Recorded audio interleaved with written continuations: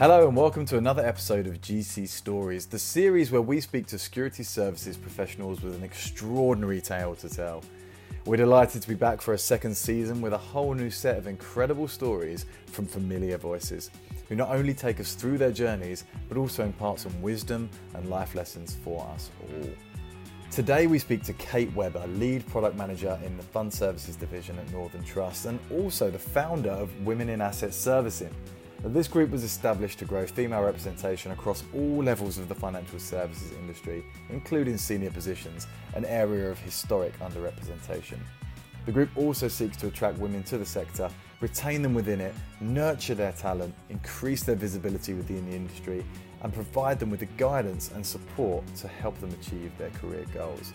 Now today we discuss some of these goals of the association, but also look at Kate's background, some of the incredible women she has known throughout her life and how they have helped shape her journey.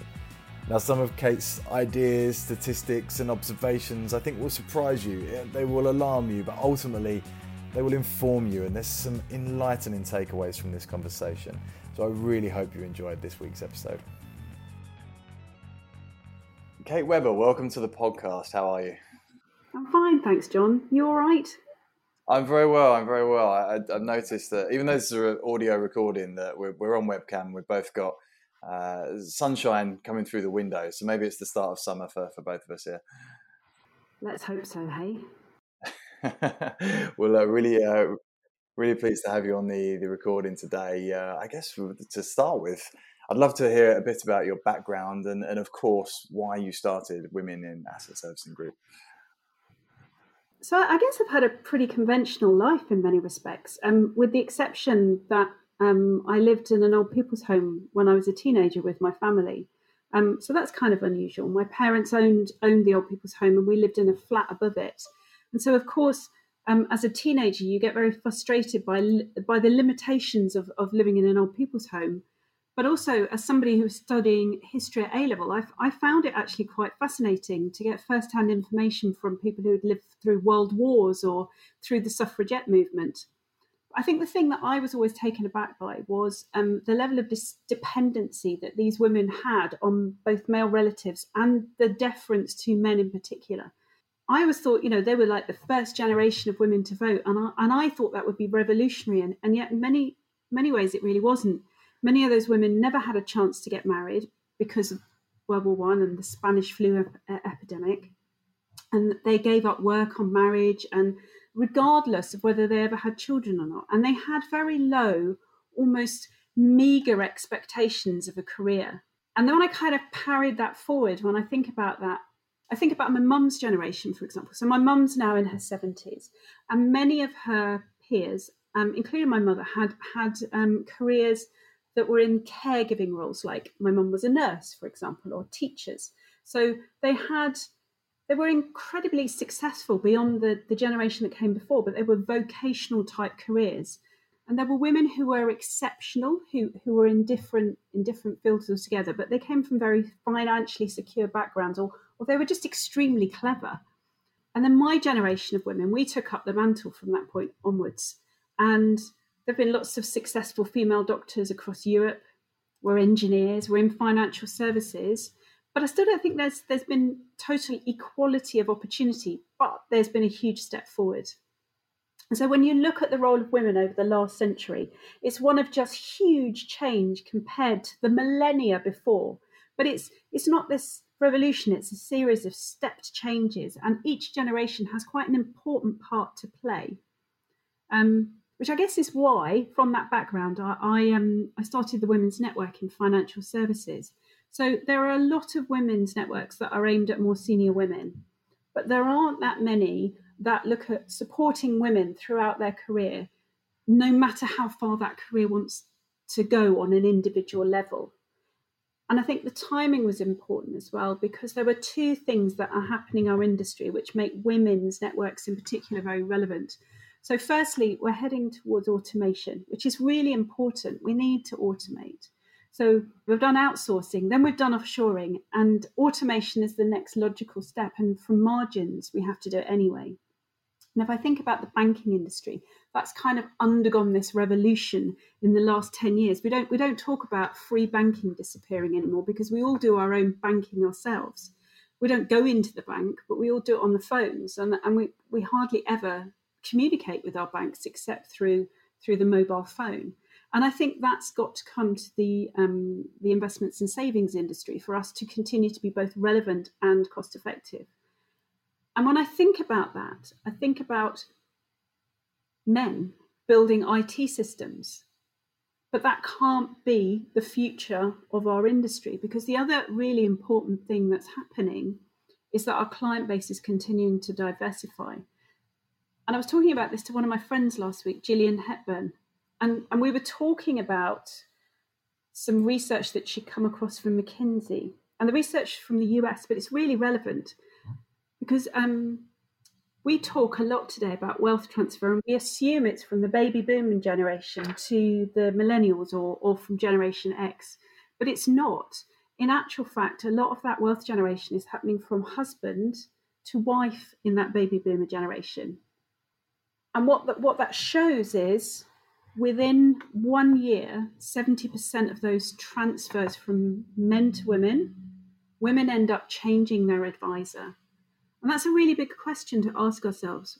Why do women not feel that they want to stay with that advisor? And I think there's lots of reasons, but those are the reasons we have to explore. And I think about my mum in particular. When my dad died about 18 months ago, she'd never really done anything with the finances, and she found it really hard to even start. But she was probably placed in a slightly better position because I'd already had a big falling out with my dad's previous IFA in 2012. So I'd already moved her to somebody that had started the journey with her. But if you don't have that background, then it's really difficult to carry on.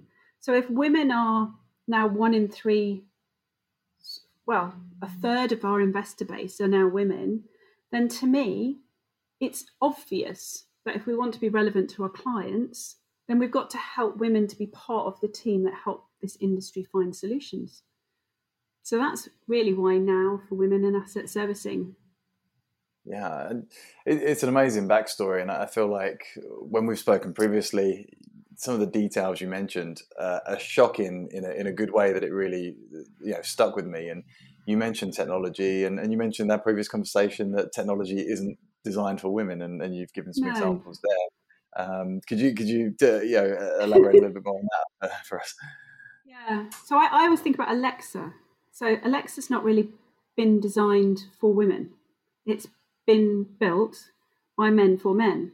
So my husband's very into technology, and he's kind of made the whole house sort of touch-free almost, which is slightly annoying.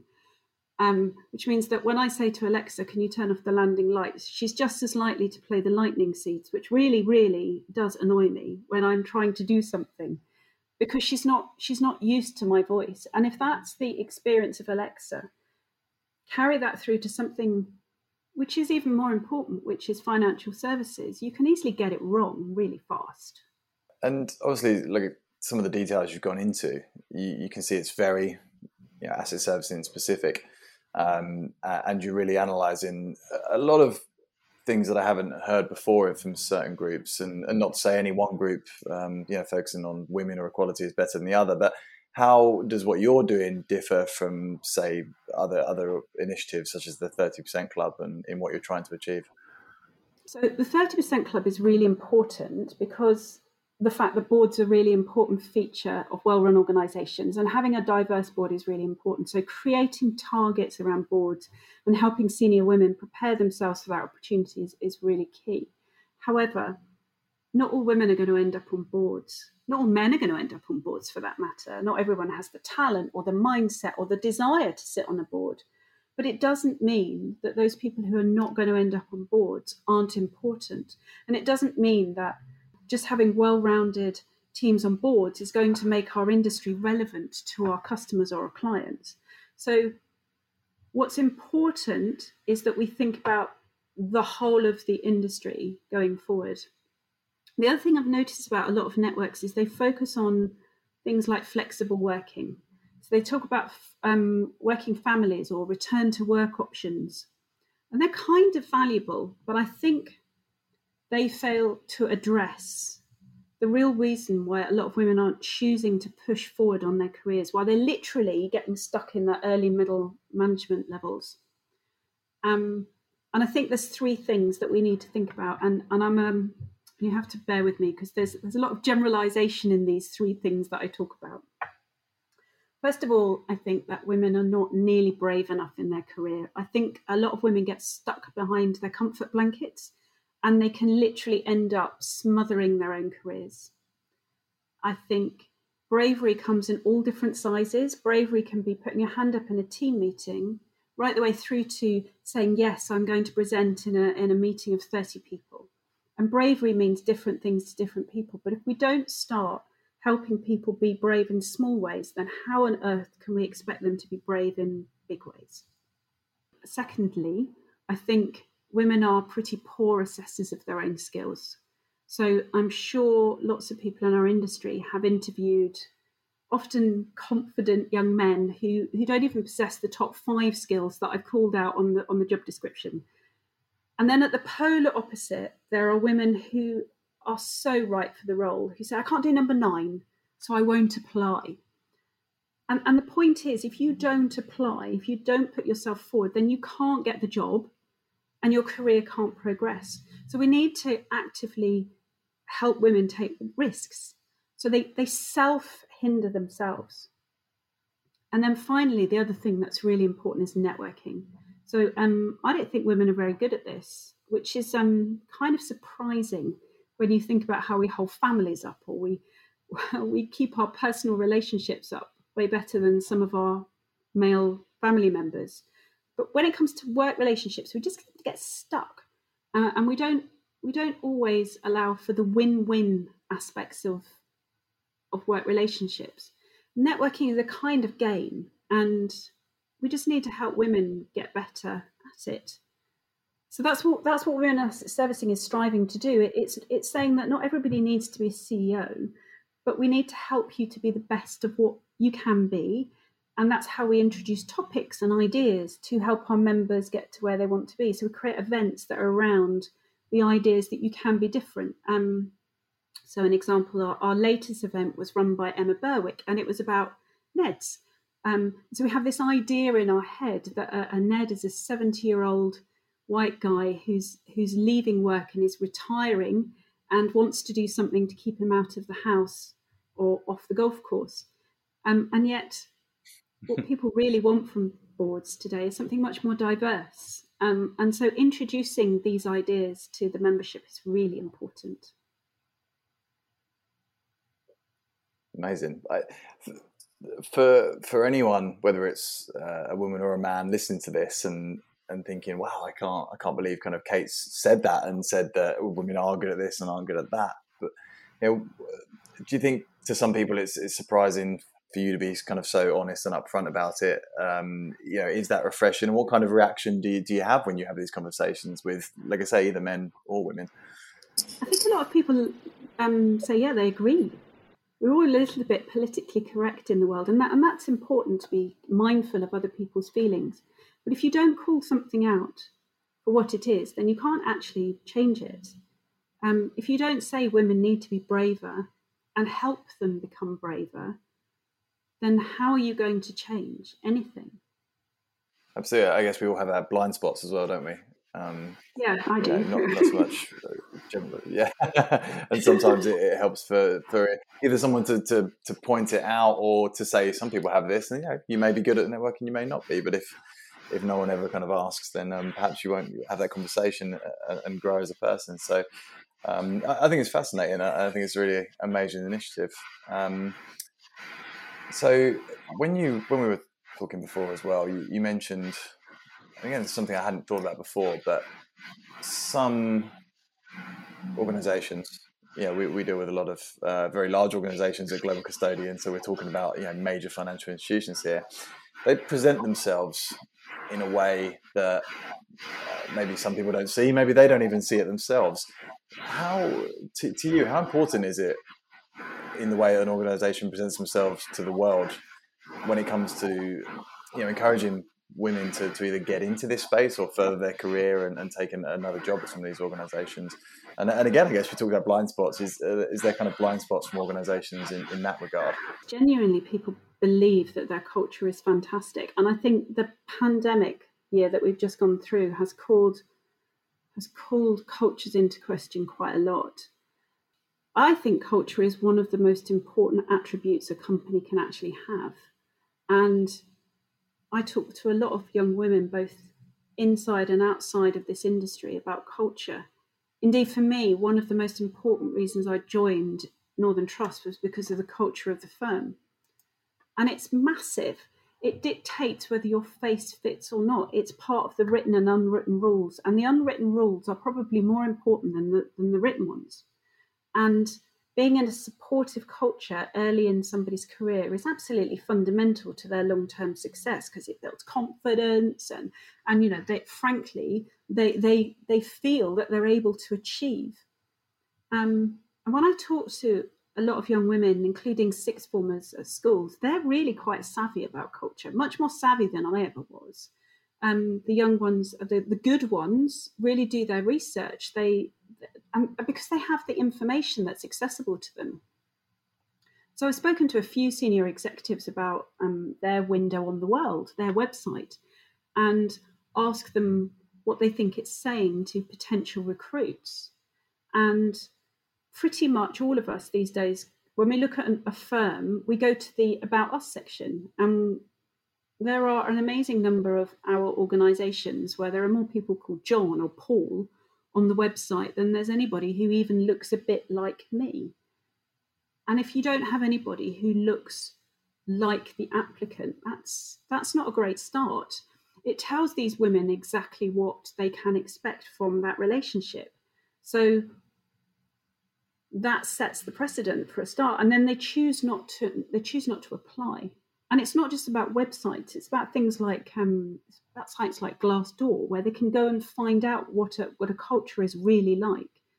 So cultures can't just be that thing that sits, that thin veneer that sits across the top. It's got to be real. It's got to be experienced. And I think if you get your culture wrong, the quality of the applicants will diminish. And as importantly, the people who want to stay in the firm that you're in, that diminishes as well. You can put all the hard work and effort into a single woman, but if she feels isolated in the firm, eventually she's going to jump ship because she's not going to want to be there anymore. And so I think one of the most important things that firms need to think about in the coming years is role models. Role models are just so important. They're about helping to solve this diversity and inclusion crisis. And it's about helping to create a culture that you want to be in. The thing about role models is they're not supermodels. I mean, I might think that I would look amazing in a jumpsuit, but you know, I'm only 5'4", so it's very unlikely to work for me. Role models have to be realistic, and the position that they hold today, that's got to be attainable for somebody, because otherwise they're a supermodel, and that can't be a position you can get to. In fact, supermodel role models can be more off-putting than not, if that makes sense. So in terms of role models, if we've kind of almost got a deficit of women in senior positions, is it a case, like at the moment, you know, I feel like maybe a lot of the initiatives have only been a recent thing in the industry. Do you think it's a case of getting, you know, just ensuring there are more women on panel discussions, conferences, more women, you know, from the organisations being featured in news stories on multimedia, things like that, to have that representation there? Yeah, you have to have women who have actually got something important to say. There's no point just having a woman on the panel because you're ticking a box. You have to have women on the panel who have something relevant to say to the audience, where you feel that that's what you aspire to be. Role models don't have to be only the people at the top. They can be people across the whole organisation. They can be champions of culture. They can be people that you can aspire to. You can have role models who are team leaders, who help the people that come underneath. So it's not just about women at the top in panels. It's about the opportunity for people to see role models through a wholly new, different light. There's an interesting book by a friend of mine called Fiona Murden, which is about mirror thinking, and it covers this in quite some detail, and it's really interesting to look at.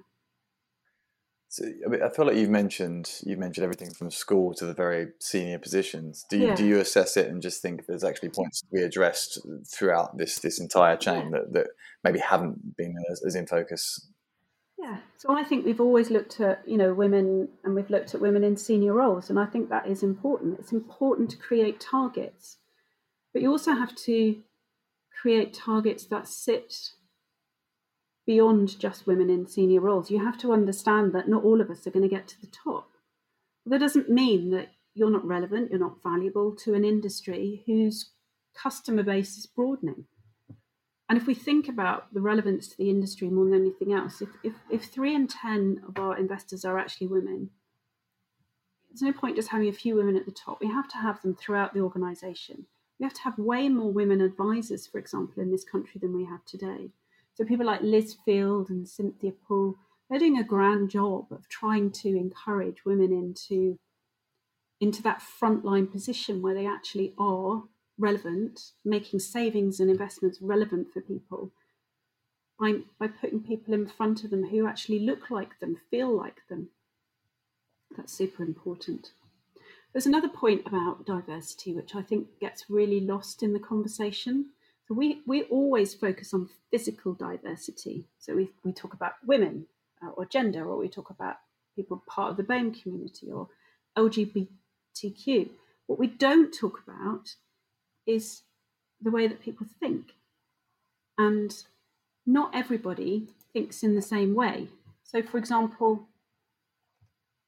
I might have a different social background, or I might have a different work experience.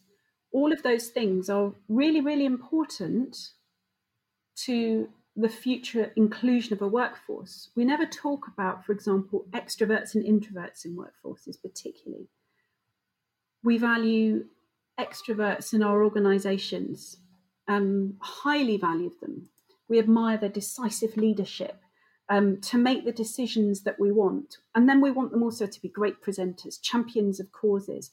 And not all of those attributes naturally fall into that one individual. So what if introverts are way better decision makers than extroverts? What if introverts think really carefully and deeply, and then they think about all of the unintended consequences of a decision? And they might be slower decision makers, but they might be better decision makers. But what if those decision makers are then really awful at presenting, or they're really lousy champions of a cause? Presenting breaks them out in a cold sweat. You don't necessarily get the best outcomes from having all of that into one, rolled up into one person. So potentially within teams, we should think about combining good decision makers with good champions of causes, people with broader spectrums of not just physical difference, but thought difference. That might be a really good thing for us to properly develop inclusion across the industry. Yeah, that's an amazing point. Do you think that the roles are there now to accommodate for those people, or is it a case of creating new opportunities and new positions? I think it would have to evolve over time. I think you would also have to trial it. So the thing about introverts sometimes is they can be more slow decision makers. And sometimes the pace of change is so fast today that it may not feel like the right thing to do.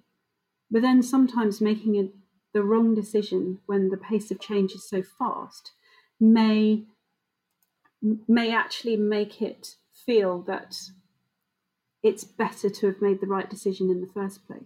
It may be that introverts want to sit behind the scenes and be there, but not necessarily be the face of an organisation. We expect an awful lot from our executives.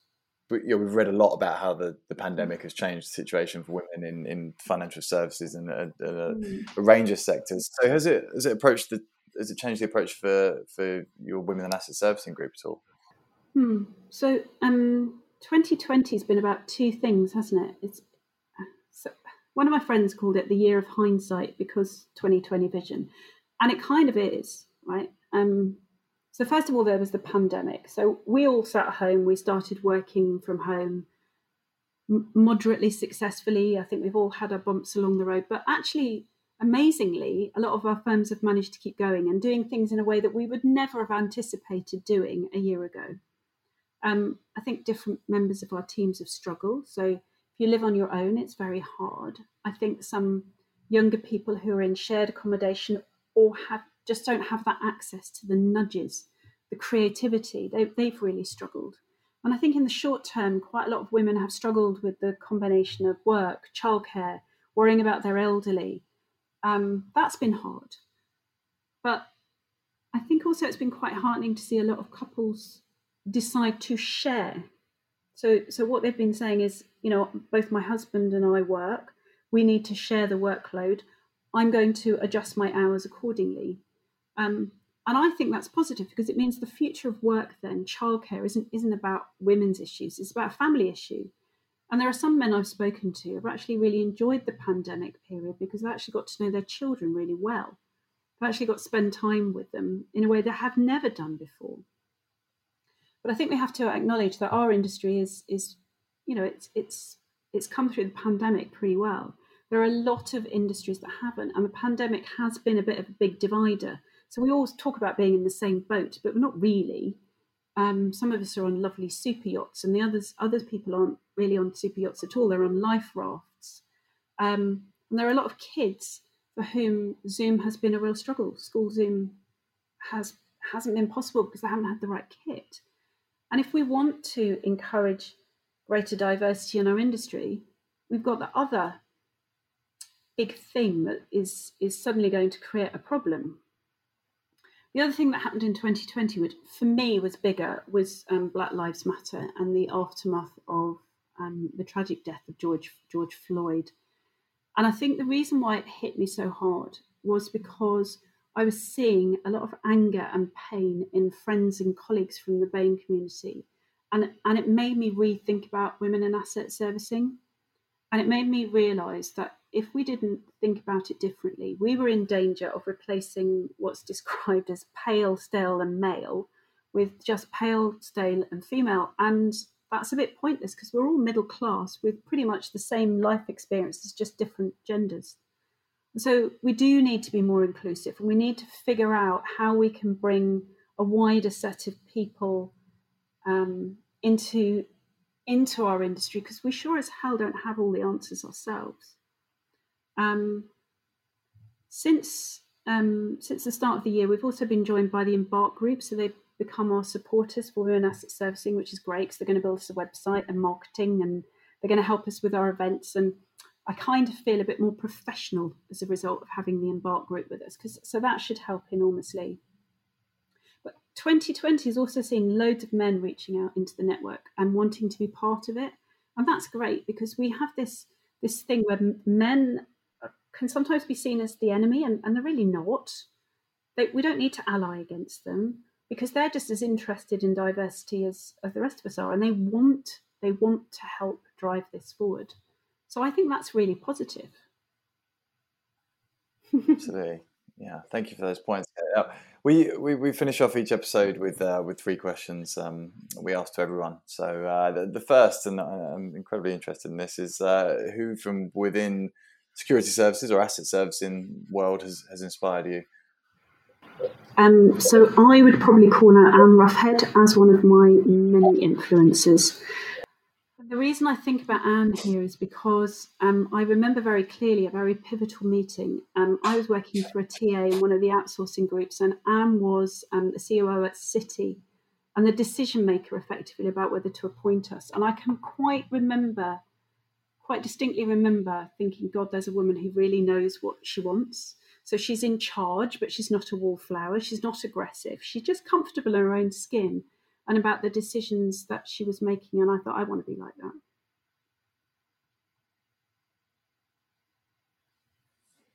Amazing, thanks. And where has inspiration from outside your professional life come from? So I find this question really hard because I don't know about you, but my choices, when I was thinking about it, my choices are a bit lame or a bit passé. And I keep finding my inspiration keeps moving on. So I was thinking about this, and I think about my 14-year-old teenage daughter Anya and her pals, and I drive them. I haven't done this so much lately. I drive them from place to place at the weekends, from netball to gymnastics, back to school or whatever, and I listen to their chatter, and they're so indignant at the world, and they're extremely passionate about equality. And Anya introduced me to the book Noughts and Crosses, which was just amazing. And so they're very into the idea that the power of words can wound people. They're very in touch with their feelings. And I sometimes end up arguing with them in the car about the importance of freedom of speech. And yet what I think about those women from my childhood who were so differential to men, and then I replay it with my 14-year-old and her pals. That whole century has just been transformed. Women, girls, 100 years ago would have never talked about those things. And so I think maybe we're in quite safe hands, if not slightly indignant hands. Brilliant. Thanks, Kate. And finally, the last question would be, what would be the biggest life lesson that you've learned that you'd like to pass on to others?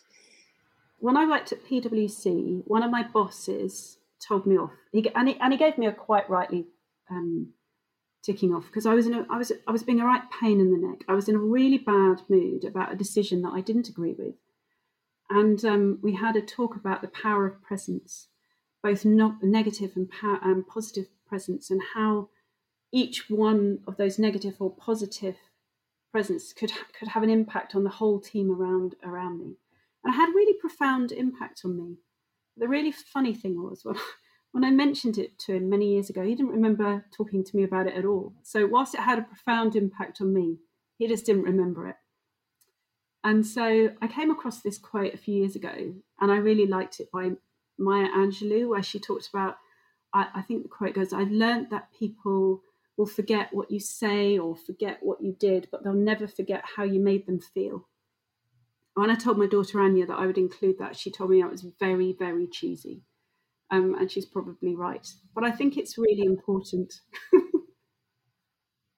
Brilliant. Okay, I feel like this has been such a great conversation, and I don't say this to many guests, but I feel like your answers are truly unique. I think it's been amazing that you've kind of referenced both people you learned from when you were younger, but also that you're kind of learning and inspired by people from the next generation as well. So it seems like the perfect person to be in charge of this Women in Asset Servicing group, if I may say so. Thank you. Very kind. Yeah, well, yes, well, look, I think that's a really enlightening conversation, and I hope people are kind of inspired and learn from this. If anyone wants to be involved in the group, could you just tell us a little bit about how people can be involved, and where to find out some more information? So at the moment, as I said earlier, we're having a website built by the Embark Group.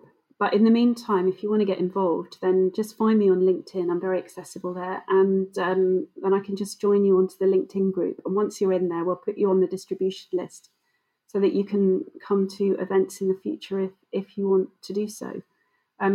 Luckily, we're a growing network. So there's about 500 of us all told. And we just keep growing. Eventually, we'd like to sort of surround it with mentor groups and help for other things. But if anybody's interested, everybody is welcome. Okay, just thanks again for the conversation and for being so kind of open and honest. And I really think this chat and the messages you put across are really going to resonate with our audience. So thank you very much for being part of the show. Thank you, Jonathan.